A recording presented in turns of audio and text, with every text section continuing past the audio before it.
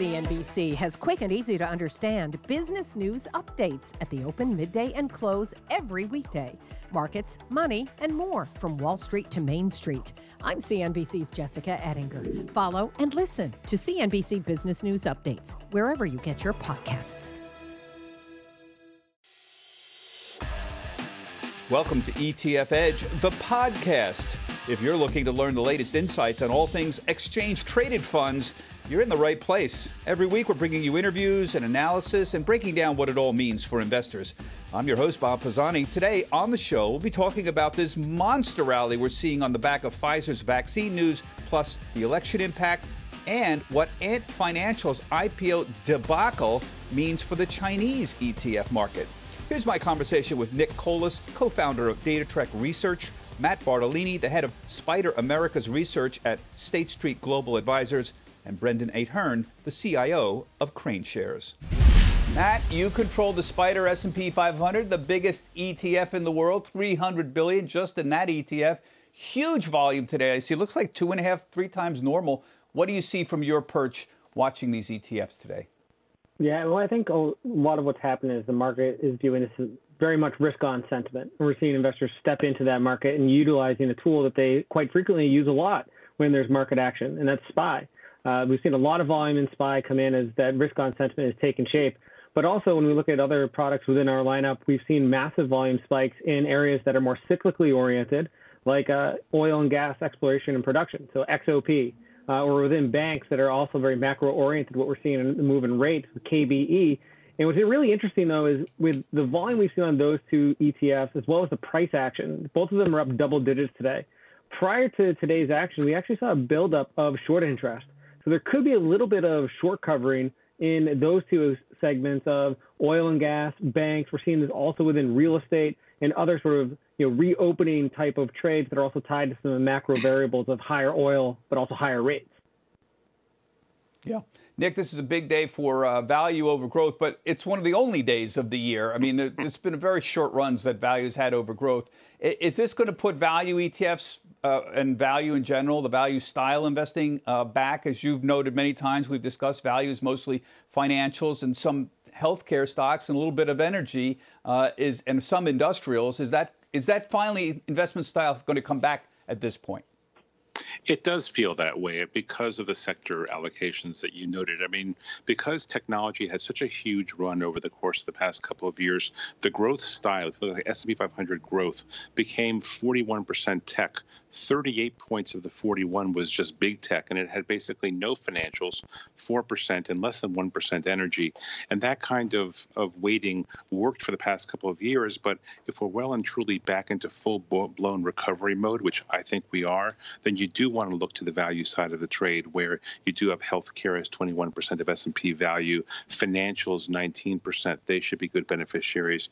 Energy at 4% versus that less than 1 for growth also feels like a better way to be positioned. So it isn't so much that, quote, value is going to work, but that the sectors that are value sectors, low PE sectors, they should work.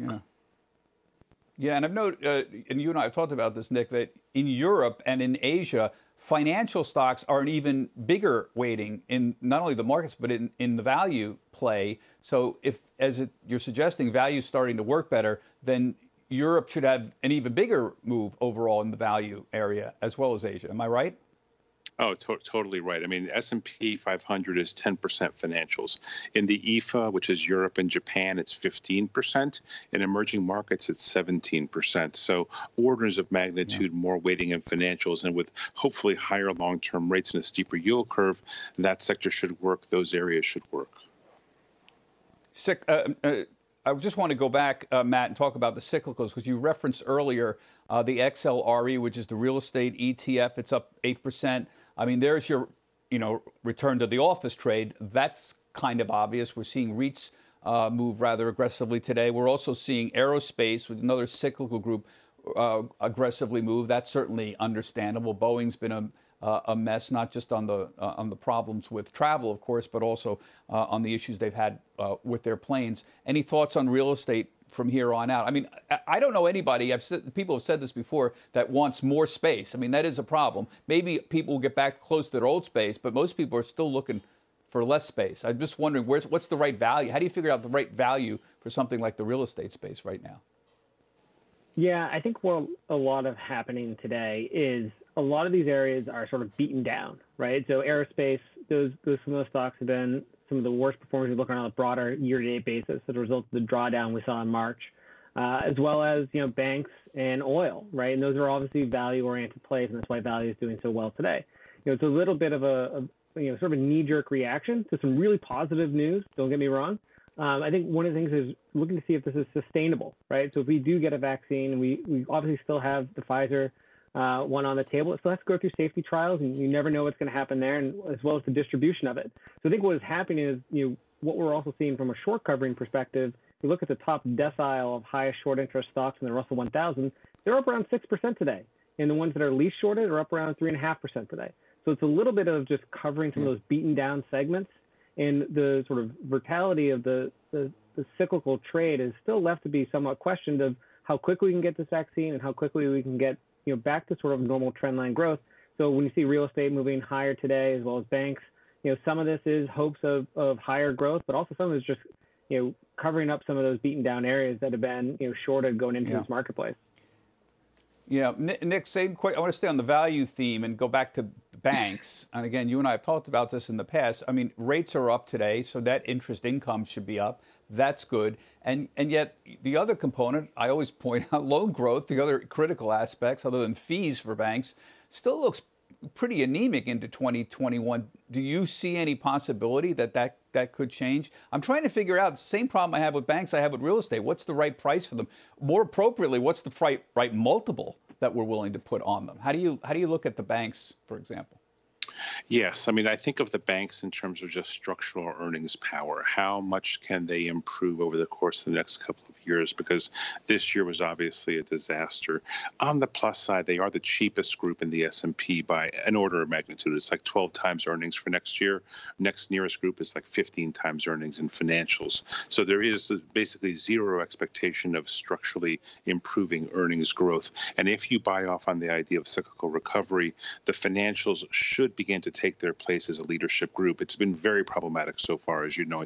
But if basically my thought is, if it's not now, then when? Because if we really do believe the vaccine plus stimulus is going to give us a better economy in 2021, financials should work. If they don't, something much deeper is wrong with them. Yeah. I just want to go back to the international markets a little bit. And we saw Matt, last week the markets really move up internationally. Some of the big international ETFs like GXC and FEZ, that's the European ETF, moved rather aggressively on last week, and they're moving again today on the vaccine news. Can you give us a little, Nick's given his comments on the international aspects of this. Can you give us your thoughts? Well, I think the market action we saw last week is reacting to some of the polls and ballots that were already been cast and counted as the week went on. Under a Biden-Harris administration, foreign stocks would likely be more beneficial to have in your portfolio than, say, U.S. on a relative basis, just because Biden is more of a globalist. We're likely to see a reprieve of some of the tariffs in sort of more formal pacts within some of the nations where they put some levies on. So that would be overall net positive growth for international markets like Europe as well as China. And that's why we saw some really strong action last week. And then carry on today with the vaccine news. I think that's only going to add to the positive sentiment in that region, particularly as Biden gets into the office. Yeah. I want to bring in Brendan Ahern from Crane Shares here, an old friend of mine, an old China watcher. Brendan runs the China Internet ETF, KWEB is the symbol there. He also runs the China A Shares ETF, which is the China mainland. The symbol there is KBA. Brendan, thanks for joining us. Before I ask you about China, I want to ask you about the sort of international market question that we had just been discussing here with Matt and Nick. The markets globally seem to have rallied on some hopes that there would be that Biden is a globalist and there'd be fewer tariffs maybe out there. Can you give us your thoughts on that? Do you think there will be less international tension and fewer tariffs? I do. I think that Biden is clearly going to take a more pragmatic approach, less tweets, less temper tantrums, kind of more traditional diplomatic discussions. So I do believe that it is a net positive for non-U.S. equities, and I think the markets are proving that out.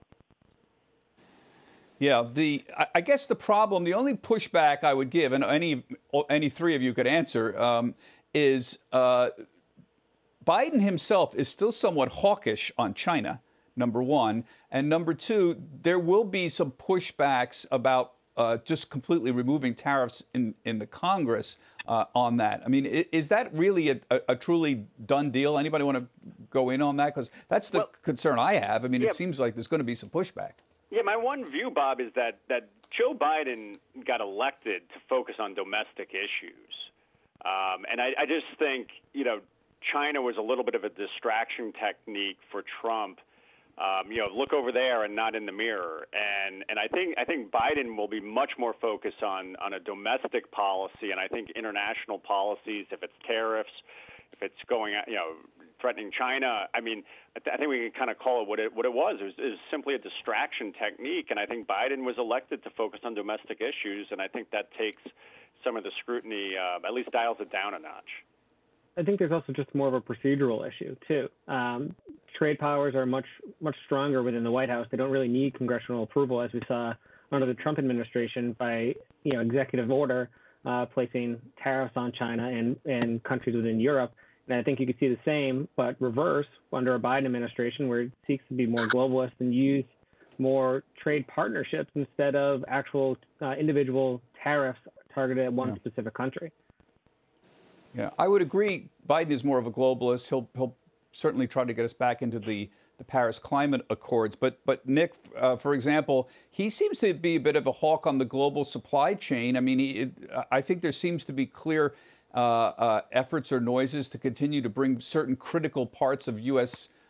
Infrastructure back. For example, medical supplies. I think we all got caught a little flat-footed about how much China was producing of our medical supplies. So don't you think, Nick, certain trends are going to continue, like, bring certain supply chains home?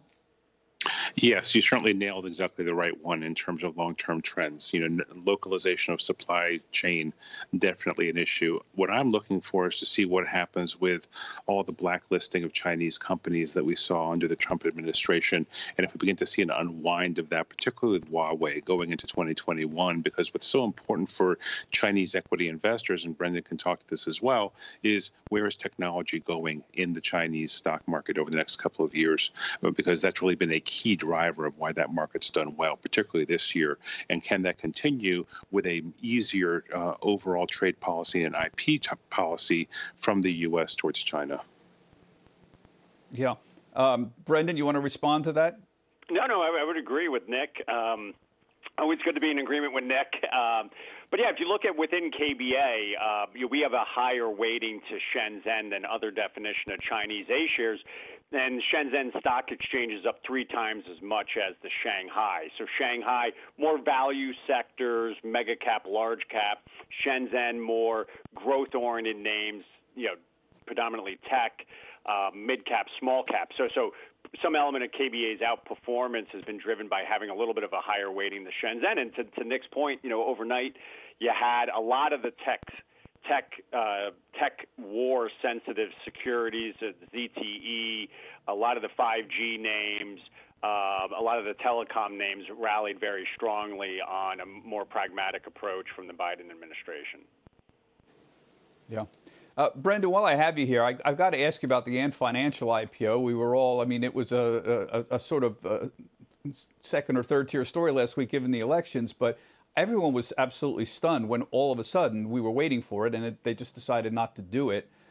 The key thing here was the Chinese authorities wanted to imply somehow that they needed to get more control over Ant Financial, that this was essentially a company that was doing massive amounts of loans in China and essentially then pushing the loans off to the banks themselves, that they actually had no real skin in the game. They were simply facilitators. And I think Chinese authorities were very nervous about that. At least this was the story. I wanted to get Brendan's reaction to that. But the way it played out in the Western media, it was largely, Jack Ma, I think having sensed this was happening, came out and said, well, this is crazy. There's too much regulation of ours. And he was responding to the pressure that the regulators were putting on him. So I guess the question here, Nick, and I don't know if you have a thought on this, is it seemed to me what really happened here was Chinese authorities were already sending noises out there to him that they were going to be subject to more regulation, and Ma was angry about that. And Ma's reaction caused them to bring him in, but it wasn't going to stop the fact that they were going to try to get more control over them. So it's a very interesting sort of situation. Matt or Nick, you have any thoughts on that? Yeah, I mean, I think you got structurally the right narrative. The one thing I would add is, if you look at the Chinese online payment system, it's dominated by two players, Ant and WePay. They have like 80% market share in the online payment space, and it's something that has really astounded other central bankers. I mean, Federal Reserve officials like Loretta Mester have talked about how odd it is that two companies dominate that.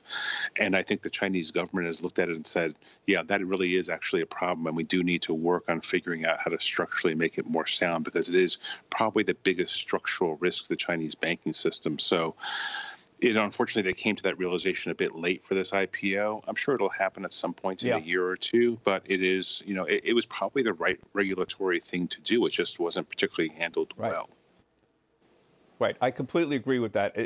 I cannot believe that the Chinese authorities waited till 5 days before they started. I mean, obviously there were negotiations going on before. See, I think that's what happened. Ma responded to the fact that there were all these negotiations going on, and he vented his frustration in the weekend before the IPO, and then they had to call him in. But they didn't cancel the IPO because Jack Ma sounded off. They were having problems, the authorities, already. And I think you're right, Nick. Who could blame them? You've got the biggest lender in China out there that's not really a bank, that's facilitating all these loans, that doesn't have any loans on its book, because it basically, we're just an application center, and ultimately it's the banks that hold the loan. Well, that's an awful lot of loans to be pushing out from the public, and that's a big issue. I think we've got Brendan back right now. I don't know if you'd heard us before the question, Brendan. I just want to get a quick response from you about, number one, do you know when the IPO might actually happen? And number two, could you just give us your quick narrative of what happened? We've had a brief discussion about it without you, but go ahead. Yeah, I mean, very unlikely to happen until about at least a minimum of 6 months.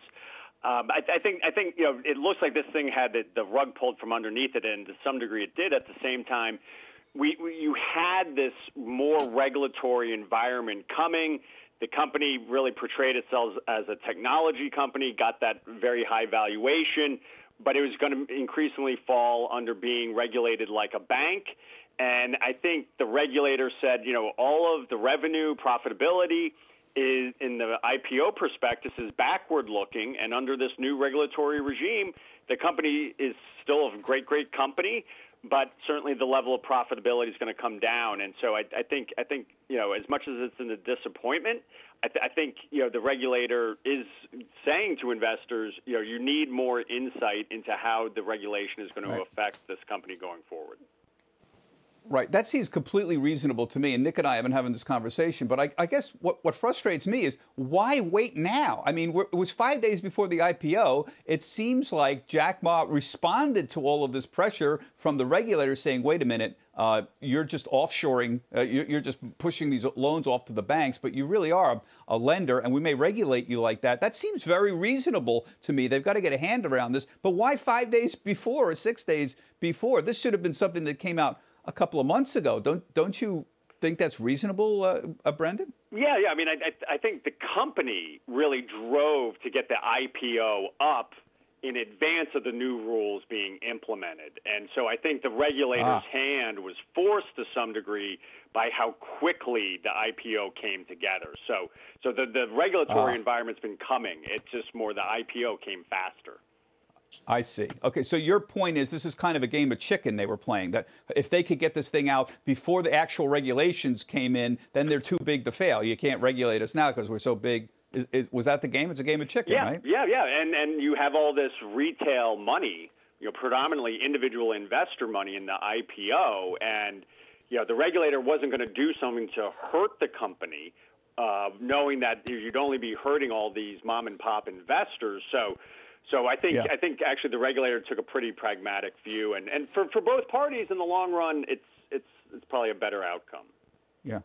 So here you see a situation where the regulators actually were very reasonable. I mean, U.S. regulators would probably have the same concerns, Breton, wouldn't they? I mean, the way this played out initially, it sounded like the Chinese Communist Party has come down on this icon of, international, freedom and liberty. And while I love Jack Ma, the truth is a lot more subtle than that. Am I characterizing this right? Oh, I agree 100%. And if this IPO had come on the New York Stock Exchange, for instance, or the NASDAQ, institutional investors would say, hey, what about this new regulation? Your numbers look great, absolutely fantastic, right? 17 billion of revenue, 10 billion of gross profit. But what would the new numbers look like? And I think institutional investors would have called the company's bluff if it had come here in the United States, and that's why they went local. Right, and what your point is, what would the new numbers look like if they were regulated like a bank? Is that how they would be different? Yeah, exactly. I mean, your gross margin of 58% is coming down, right? Yeah, that's a good point. For sure. Okay, thank you, guys. We went a little bit long, but as you see, there's a lot going on here, and there's a lot to discuss, and these are the guys who've got skin in the game. Now it's time to round out the conversation with some thoughtful analysis and perspective to help you better understand ETFs with our Markets 102 portion of the podcast. Today we'll be measuring the strength of the rally and how sustainable the momentum is going into the end of the year. My producer, Kirsten Chang, as always, joins me now. Bob, it's been an incredibly turbulent week, to say the least, and now we've got a record-breaking rally on the back of Pfizer's historic vaccine news. As you mentioned on the show, we're clearly seeing the shift out of high-growth, mega-cap tech companies and stay-at-home names into the more economically sensitive cyclicals and value names. What are the flows telling you, and is this shift for real, you think?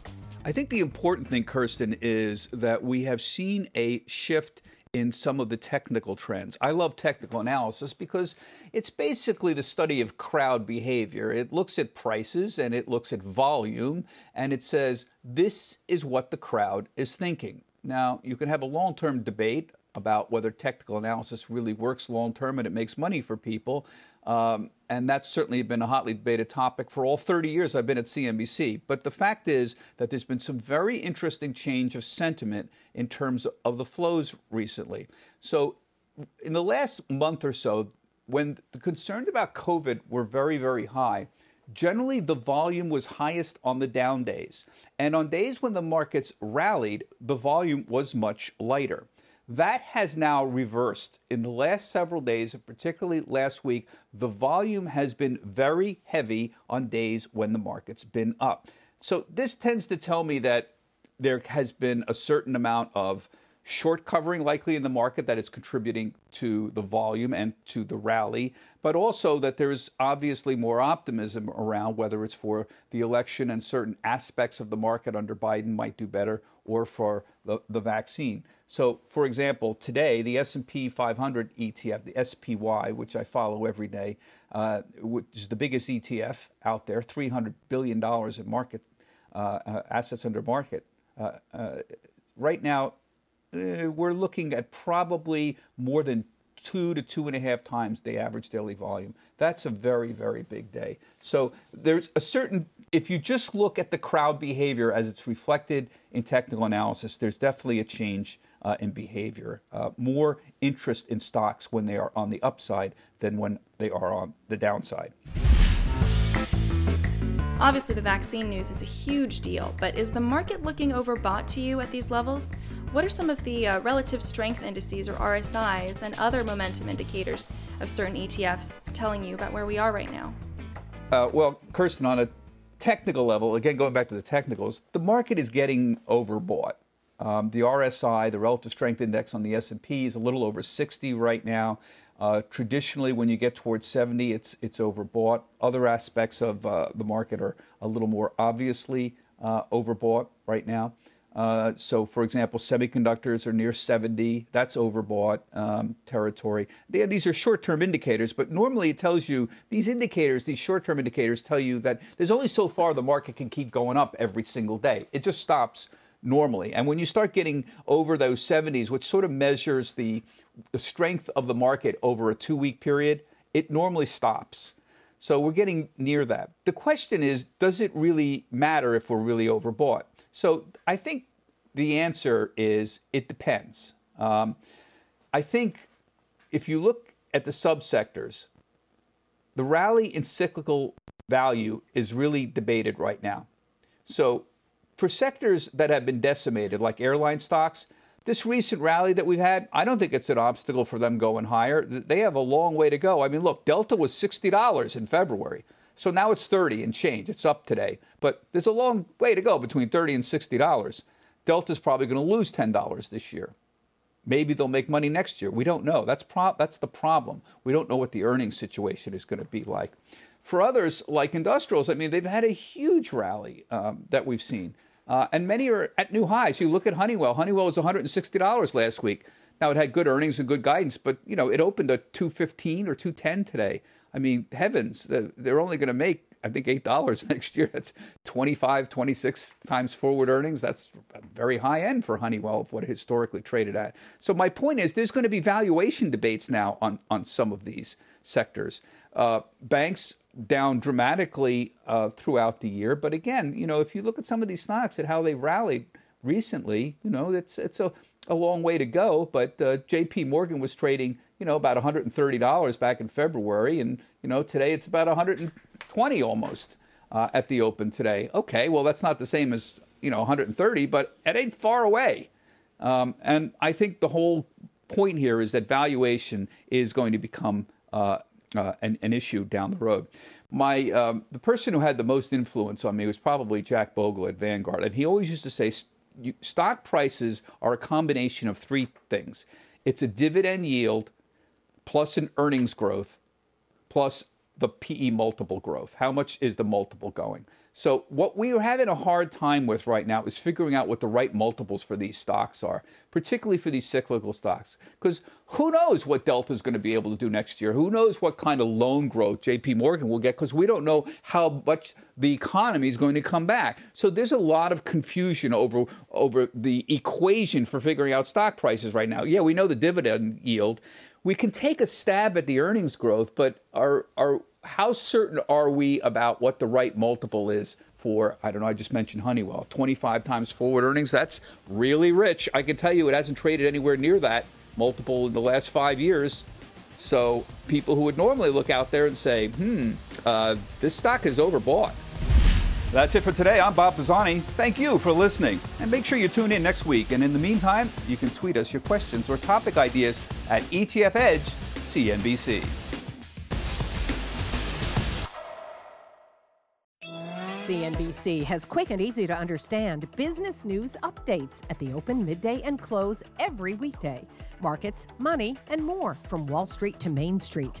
I'm CNBC's Jessica Ettinger. Follow and listen to CNBC Business News Updates wherever you get your podcasts.